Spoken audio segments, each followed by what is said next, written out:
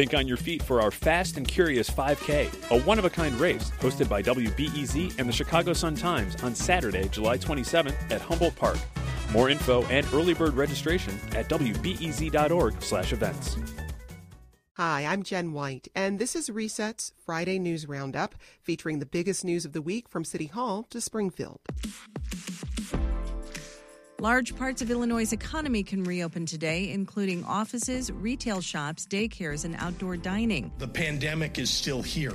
Just because the numbers are moving in the right direction in the state of Illinois, that does not mean that the virus has gone away. Chicago Mayor Lori Lightfoot says the city will begin to see more parts reopening on Wednesday, June 3rd. This is the first holiday weekend for new Chicago Police Superintendent David Brown. 49 people were shot, 10 of which died. Whatever the strategy is, it didn't work. Joining us now to break down those stories and more is Better Government Association President David Greising. Hey, David. Hello, Jen. Also with us, Crain's Chicago Business, Government, and Politics reporter, A.D. Quigg. Hey, A.D., welcome back. Hey, Jen, thanks. So let's jump right in. Today marks the first day in Phase 3 of Governor J.B. Pritzker's plan to reopen the economy here in Illinois. Here he is explaining how that will work. With face coverings as the norm, non-essential manufacturing and other non-essential businesses can open in accordance with safety guidance. All public health gatherings of 10 people or fewer can take place during this phase. A.D., unpack for us what's happening. So this is a long time in the making. There was a bit of uncertainty when this all began, whether the Chicago area would be included on this reopening plan. For weeks now, we've been on the right track, and now the governor says all of the state's regions are ready to slightly reopen. Some businesses can come back with reduced capacity, including retailers. That means outdoor dining for restaurants. But of course, Chicago is not on the same track as the rest of the state. Chicago will be slightly delayed, opening some more things up on June 3rd, and then city services on June 8th. But again, we're going to have to keep to these basic public health guidelines. Everyone should wear a mask, stay 6 feet away when you can, and continue doing hand washing and all the regular protocols that have been called for months. And the governor and the mayor have both said, if these numbers start trending in the opposite direction, we will not hesitate to go back to stricter stay-at-home guidance. Well, yesterday, public health officials announced 1,527 newly identified cases and 104 deaths. David, how do those numbers fit in with the state's plan to reopen? The rate of growth is within the range that the governor has talked about. He's looking at also at the case positivity index, which is the number of positive cases as a percent of the number of tests given. And that's at 8.3% right now, which is has been declining over time and showing a positive trend. The governor a couple days ago said that we seem to have come off peak, and whatever statistics you're measuring, that notion that the state is now off the peak is news that people have been waiting for a very long time. The growth in testing is another factor the governor has been looking at, and he seems to be comfortable now, even though some of these numbers remain rather high. Well, yesterday, Mayor Lori Lightfoot announced that Chicago won't start reopening until June 3rd, as you said there, A.D. Let's take a listen. Our hope is that during Phase 3, we will be able to begin reopening other parts of our city, including summer programs, youth activities, religious services, gyms, and yes, our lakefront and beaches. A.D., what other details can you share about the city's reopening plan? So offices, hotels, personal services like salons and barbershops, golf courses, but not the ones along the lakefront, and restaurants and coffee shops that have outdoor dining will be able to open, but with reduced capacity, often 50% or 25%, and that doesn't include staff. So on June 8th, the city's libraries and park facilities that are also west of Lakeshore Drive will start to reopen. We've seen scattered reports. WTTW reported about certain park facilities that were closed that shouldn't have. Hopefully those will all be open on June 8th. Again, same public safety protocols. And the city's also asking that, businesses that are starting to welcome workers back, if they can, they're encouraging them to continue teleworking. And if not teleworking, to stagger their shifts in the morning so that CTA and Metra are not too crowded. So maybe starting employees at 8, 9, and 10 a.m., or maybe having half of employees working from home and the other half in at the office. And they're also doubling down on cleaning protocols that they've been using on buses and trains, and will continue doing things like bypassing stops if buses or trains are too full. And there will also be audio announcements saying, hey, this car is a little bit too crowded. Why don't you guys all move down to the other one? And also enforcing out loud the need to socially distance. So if you are taking the CTA, they're encouraging you to keep a couple rows of seats between you and someone else, and try not to sit directly next to someone else. Well, Lightfoot's reopening plan includes tougher restrictions than what the state will have, including a smaller capacity for many businesses. David, talk about the disconnect we're seeing between the state guidelines and the city's guidelines. Well, I mentioned that positivity rate statewide earlier in the kind of 9% range. The range in the city is 16.3%. And in some neighborhoods, it's as high as 30%.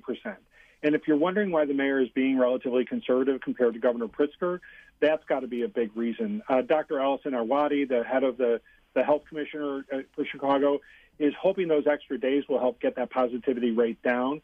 For points of comparison, cities like Seattle are at 4%, New York is at 6%. This 16.3% positivity rate is very worrisome, and it's something that the city needs to continue paying close attention to. Well, A.D., David alluded to the fact that Governor Pritzker has said the state has come off its peak. What does that actually mean in terms of the numbers? So we're still seeing high numbers, but we've asked him, are we at the peak yet? Are we at the peak yet? But mostly he said we continue to be at a plateau. If you go to any of the major Chicago news websites, you can kind of see the new coronavirus cases basically started peaking or hit the top of that plateau and are starting to trend downward around May 11th. That's positive news. And if you look at each region, each region has completely different positivity numbers. Some are as low as 2%. But again, those numbers could trend back up. They reflect usually actions taken weeks before. So they'll be closely watching whether this gradual reopening leads to cases to kind of creep back up again. But part of the way to attack that is by having big increased testing capacity and also ramping up contact tracing, which is happening around the state and in Chicago. We saw this week the mayor announced grants to help hire 600 contact tracers to basically investigate where the virus is spreading, calling around to people who are sick and asking who they've had recent contact with, calling those people and encouraging them to stay home.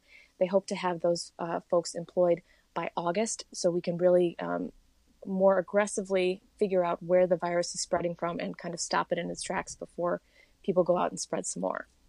David, I want to turn to the budget in a moment, but first, what do we know about the recovery rate of COVID-19 in Illinois? Well, the data is a little bit murky because the numbers that came in early showed a really sort of dire outlook as to what the recovery rate, that 92% of people who had the disease recovered.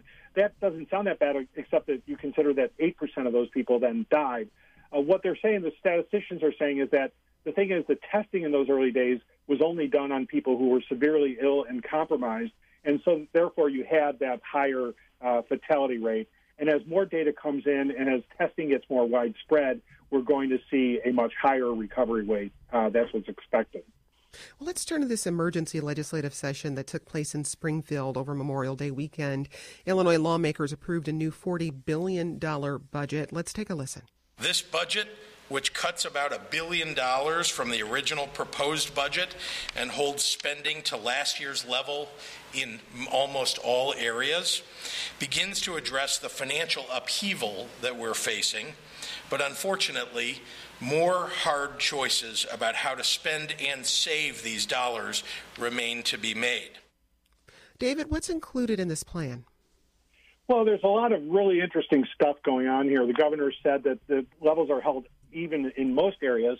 One area that got a lot more spending is the public health department, and that's the spending there will increase by about 150%, not quite 150%. The other very interesting factor is that there are $5 billion of new money coming in borrowing from the Federal Reserve. The state hopes it can repay that using some COVID relief funds that came from the federal government, but that remains uncertain. And there's some concern there about that additional borrowing, given the high level of borrowing already for the state of Illinois. Well, the governor failed to get enough support from Democrats on his plan to penalize businesses that ignore his stay-at-home order. AD, how is this issue playing out across the state? Well, we're seeing it play out, especially this week, in a variety of ways. We've had to see the governor kind of back off of enforcement measures. He said he wanted legislators to pass something that would basically be less harsh than him having to use licensing agencies to basically shut businesses down. He said their failure to do that was a huge mistake, and to close things down, he will have to continue either using the licensing measures or figure out some other executive authority way to do that. We're seeing that kind of play out in this battle over church openings as well. The Thomas More Society basically successfully pushing back against part of Phase 3, which limits church gatherings to 10 people or fewer. I think we're going to continue to see tension between businesses and the state. We saw in Lake of the Ozarks, for example, last weekend, tons and tons of folks gathering. And as people get more eager to go outside, we're also hearing about bars being pressured to open when they're not supposed to open. Big gatherings will be tough to enforce. It'll be interesting to see what kinds of executive action he tries to take and whether those things hold up in court. Well, on the other hand, you have Republicans criticizing the governor's budget plan for relying too heavily on federal aid. David, we spoke to Senator Dick Durbin this week, and we talked about the next round of pandemic relief, the HEROES Act, and it's pretty much at this point stalled out in Congress. So is this a legitimate concern? Well, it certainly is. That the borrowing that I mentioned earlier already is a significant amount. And if the state is counting on additional federal aid, as you pointed out, the House passed a huge aid bill, but it's going nowhere in the Senate and is unlikely to go anywhere in the Senate as written.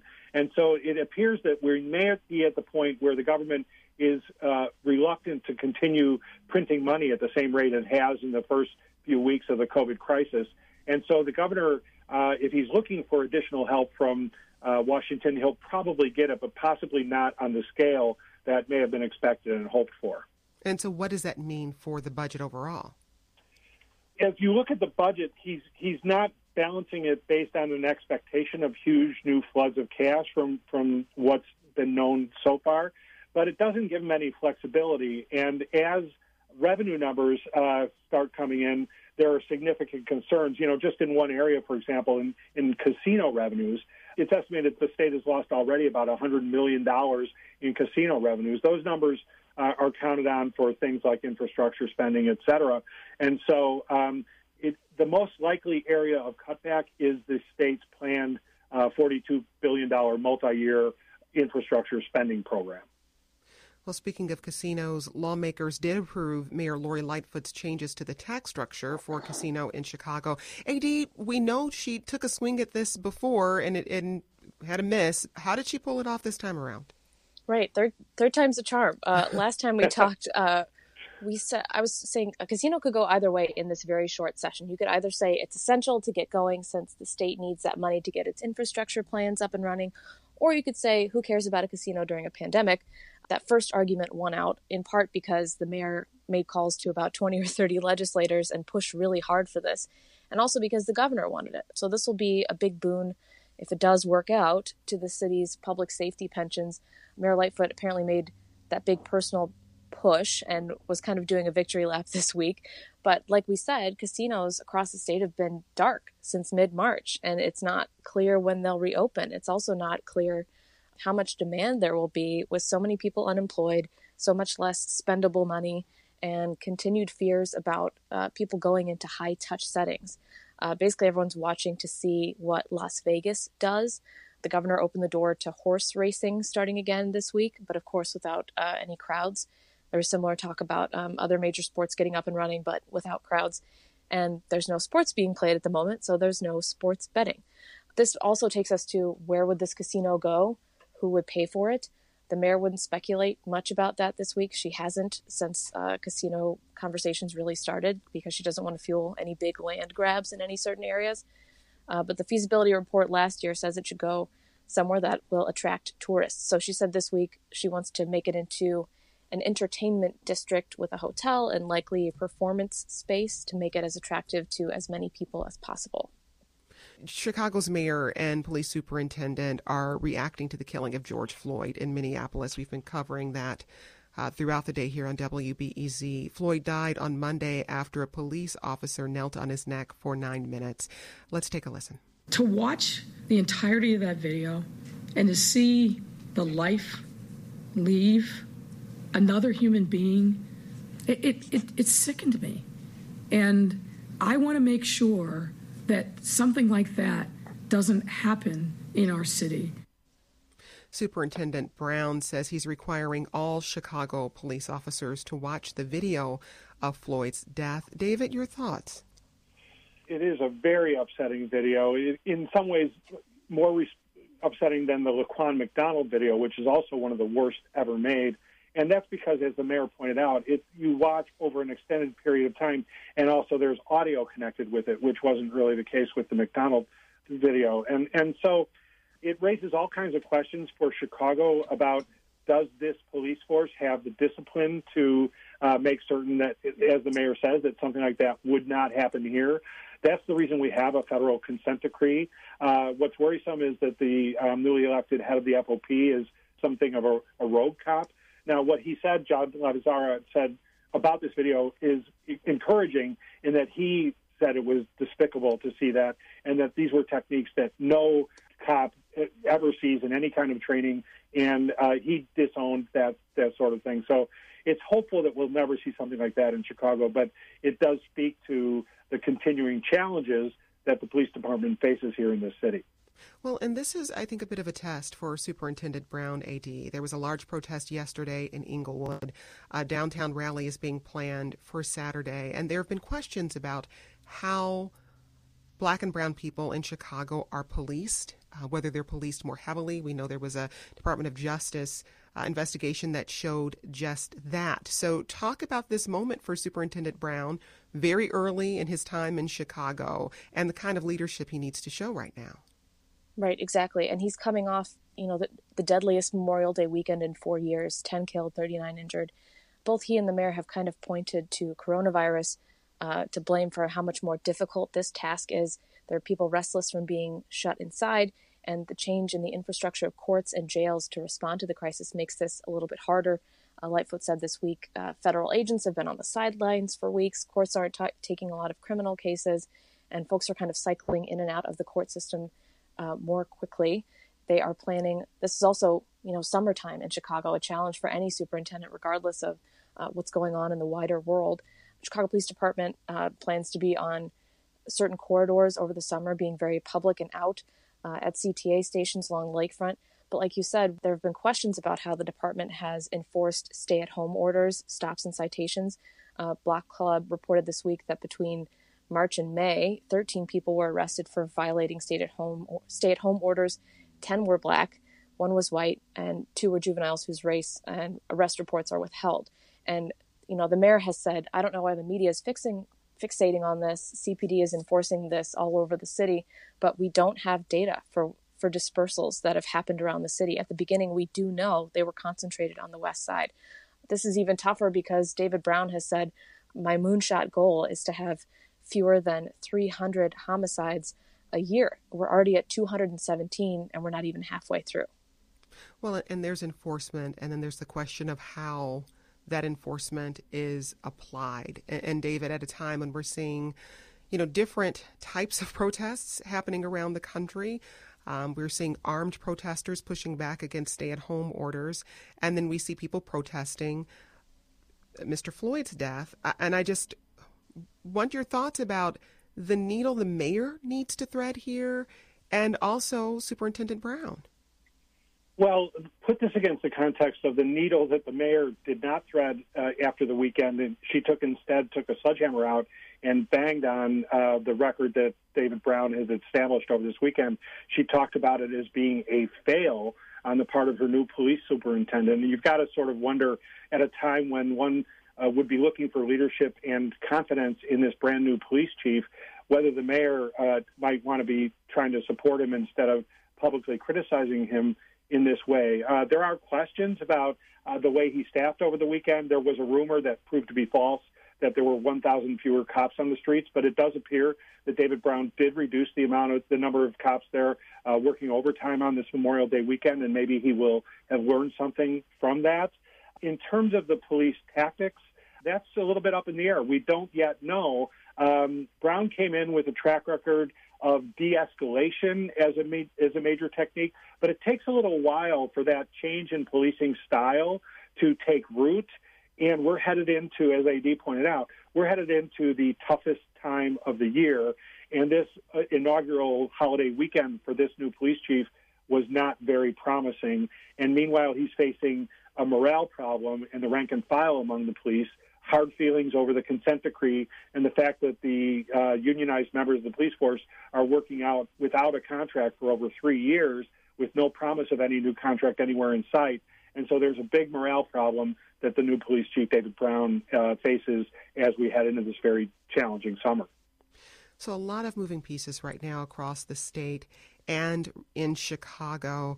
AD, as we start to see a loosening of restrictions statewide and then next week in Chicago, what are you going to be keeping an eye on as people adjust to, being able to move about more freely, but not completely freely? There's a ton. I mean, how will restaurants adapt? We're going to start seeing restaurants open with outdoor dining. That's a big deal. How will the CTA adapt? Will they be able to follow transit, folks taking transit quickly enough to adapt to demand? I'm eager to see what the mayor announces today in terms of open streets. She's set to have a press conference at 1 p.m. where she's going to announce some new pedestrian space. I'm also eager to see if that includes these al fresco dining districts designed to help restaurants. And I'll be looking at the stats in the weeks to come. Does people being out and about more mean that the risk continues to go up? And David, what about for you, specifically around this loosening of restrictions in the state and in Chicago? What are you watching most closely as we move into this time? Well, I guess I have to confess that the loosening up of liquor store sales is something that has caught my attention, that the fact that you'd be able to purchase liquor and carry it out of stores, et cetera. One thing that's really interesting is the whole lakefront issue, that the mayor continues to separate the lakefront from everything else, when the lakefront, more than anywhere else, is a prized asset of the city and is a place where a lot of people rely on for recreation. We're hearing reports, obviously, about people jogging through neighborhoods and causing disruption and violating social distancing norms in the sidewalks. The city has responded to that in some areas by opening up lanes of the streets and making them open to pedestrians and runners and others, so that there's not this sort of consolidation of people and danger to people. So I'll be watching the lakefront just to see when the mayor finally decides that conditions are right for people to return safely to the lakefront. Well, that's it for the Friday News Roundup. Thanks to our panel today, A.D. Quigg of Crane Chicago Business and David Greising of the Better Government Association. A.D., David, good to talk to you. Thanks. Jen, Thank you, thanks. Jen. We'll miss you. Good luck in your new job. Miss you, Jen. And that's today's Reset. Reset is produced by Meha Ahmad, Steve Bynum, Stephanie Kim, Jason Mark, Bianca Martin, and Nareda Moreno, with production assistance from Zach Wilson and Elise Hassan. Dave Miska is our engineer, and the executive producer of Reset is Dan Tucker. I'm Jen White. Thanks for listening. Have a good weekend, and let's talk again soon.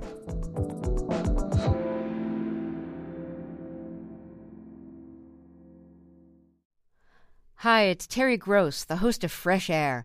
We bring you in-depth, long-form interviews with actors, directors, musicians, authors, journalists, and more.